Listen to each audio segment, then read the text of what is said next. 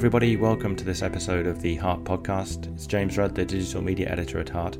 Today I'm delighted to be joined by Dr. Claire Taylor, who is an academic GP from the University of Oxford. Claire and co-authors have written an original research paper which is all about the levels of NT-proBNP and BNP at the time of heart failure diagnosis and the risk of hospitalisation and death at 1, 5 and 10 years following that. We have a great discussion all about the diagnosis of heart failure, optimal pathways for diagnosis, and what we can do better. I hope you enjoy the interview.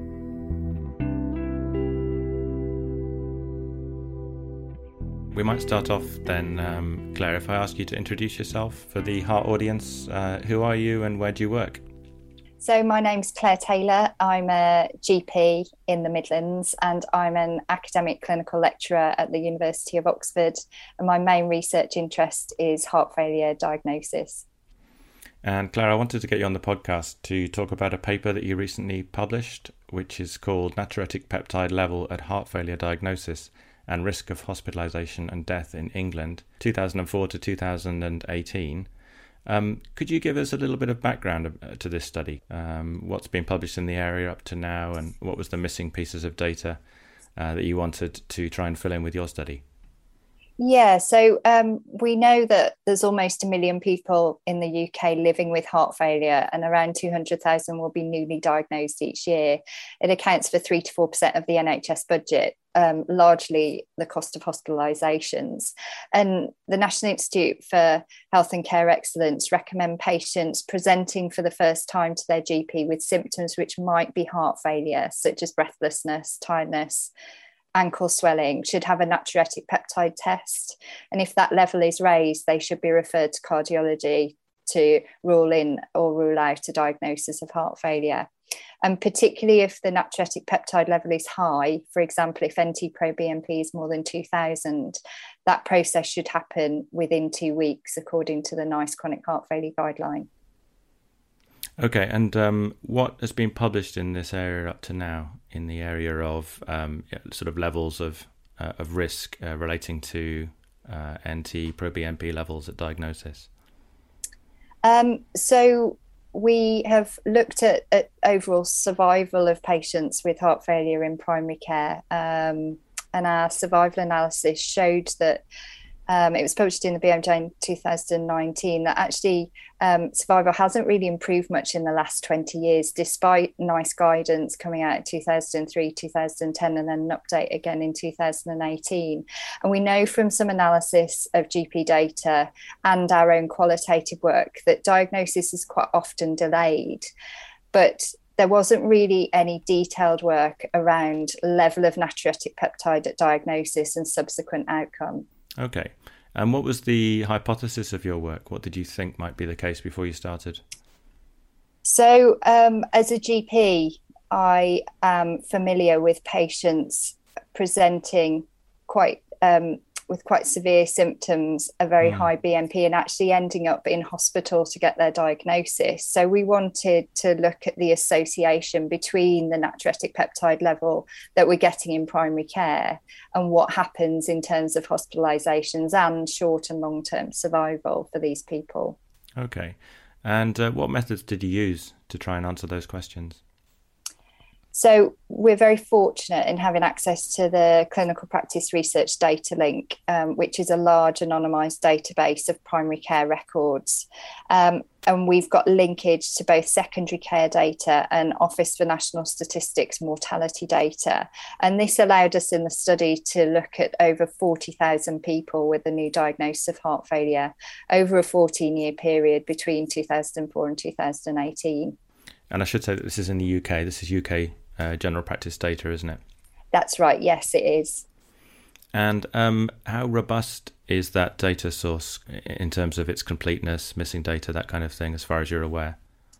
Yeah, so the data in CPRD are collected as part of a routine consultation with a general practitioner. So the main purpose of the data collection is clinical care. But CPRD assess all of the practices to ensure that their records meet certain quality standards before they're included in the research database. And actually the amount of missing data is very small, as you'll see reported in the paper. And I think these data really provide a powerful way of understanding what's happening in real life, real world general practice. And can you give us a rough idea as to how many general practices are involved in this database in terms of supplying the data? Is it a large percentage of the UK GP practices, or is it a small percentage of highly trained research practices? How does it look for the non-expert in this area, particularly people listening from overseas? Yeah, so there's over 1,000 practices in CPRD. So it's around 15% of the UK practices are included in CPRD, and some previous work by other research groups has shown that it is actually largely representative in terms of socioeconomic diversity and other demographics. So I think it really does give us a snapshot of what's happening in the UK as a whole. So the practices are geographically spread, as you say, around the UK, areas of deprivation and areas of less deprivation, etc. Yes, yeah, absolutely. Okay. And just repeat again, if you don't mind, the time span that you covered in this work. Yeah, so we looked at patient records starting at the beginning of 2004 and went all the way through to the end of 2018. Okay. And what were your headline results? So, as I said, we had 40,000 people with a natriuretic peptide test in primary care and a subsequent diagnosis of heart failure. And we found that over half of these patients were hospitalised in the year following diagnosis. But what we also found was that people with a high natriuretic peptide level, so for example, NT-pro above 2,000 picograms per mil, they were twice as likely to be admitted compared to those with just a moderately raised natriuretic peptide.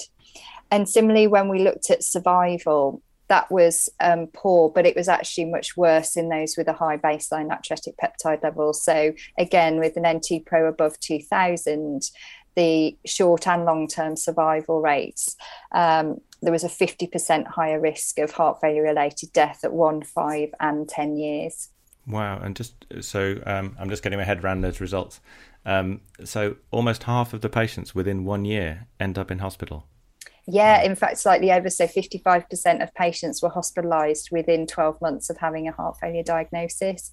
So I think that explains why it's such a large proportion of the NHS budget, because these patients are unstable and being admitted to hospital frequently. But we know actually the people most likely to be admitted to hospital were those with a very high NT-pro or BNP level. And are those hospital admissions all related to heart failure, or were they just anything, as it were, that you noticed? You look for a hospitalisation in the next 12 months, and if you saw one, you took that as a positive in your study? So we did both. So overall hospitalisations were up 20% in the high natriuretic peptide group.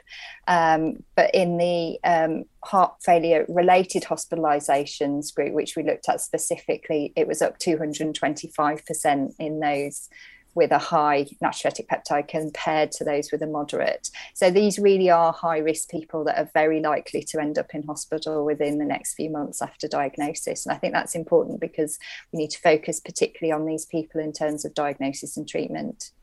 So what would you say are your conclusions from the study?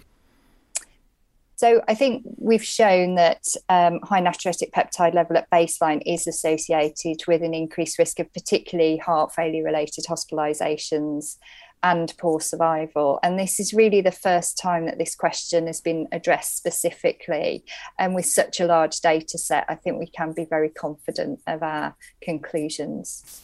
And you noted there when you were describing the study that you talked about the NICE guidelines relating to BNP and heart failure.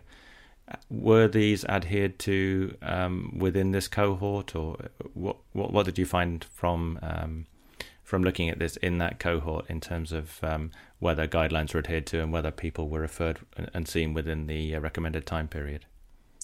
So we did find that those numbers were outside the recommendations. So overall, the guideline recommends if for example, NT-pros above 400 picograms per mil, patients should be seen within 6 weeks.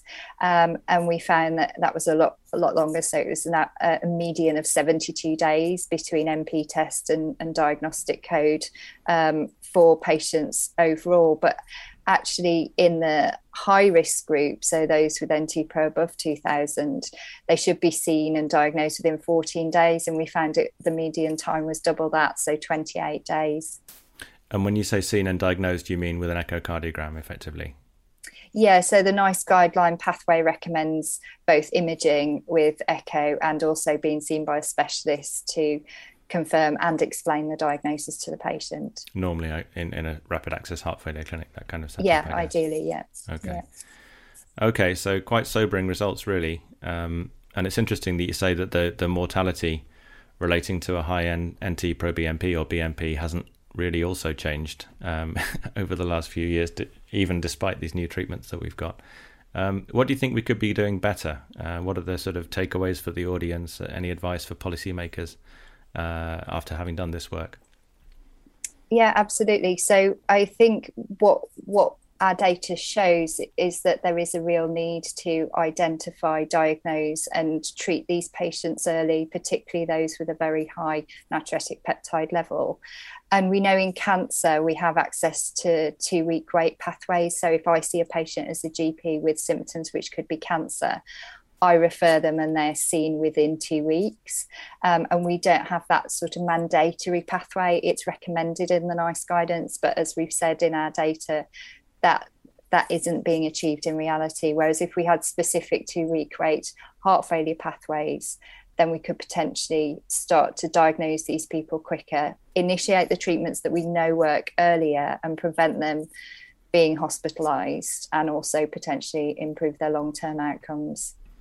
I know there are some practices in the Cambridgeshire area which now have echocardiogram machines within the practice. I wonder if the appetite nationally is for that, or do you think it's better to try and increase the number of heart failure specialists in secondary care and get these patients seen there? Or do you not really have a view on that particularly? No, I do. I think heart failure is quite a complex diagnosis, and it's a diagnosis with a lot of implications for the patient. So I think echocardiogram is part of the diagnostic pathway and really important, but also having those cardiology expertise to both determine what type of heart failure with reduced ejection fraction or heart failure with preserved ejection fraction. Is there valvular heart disease there? Is there arrhythmias contributing?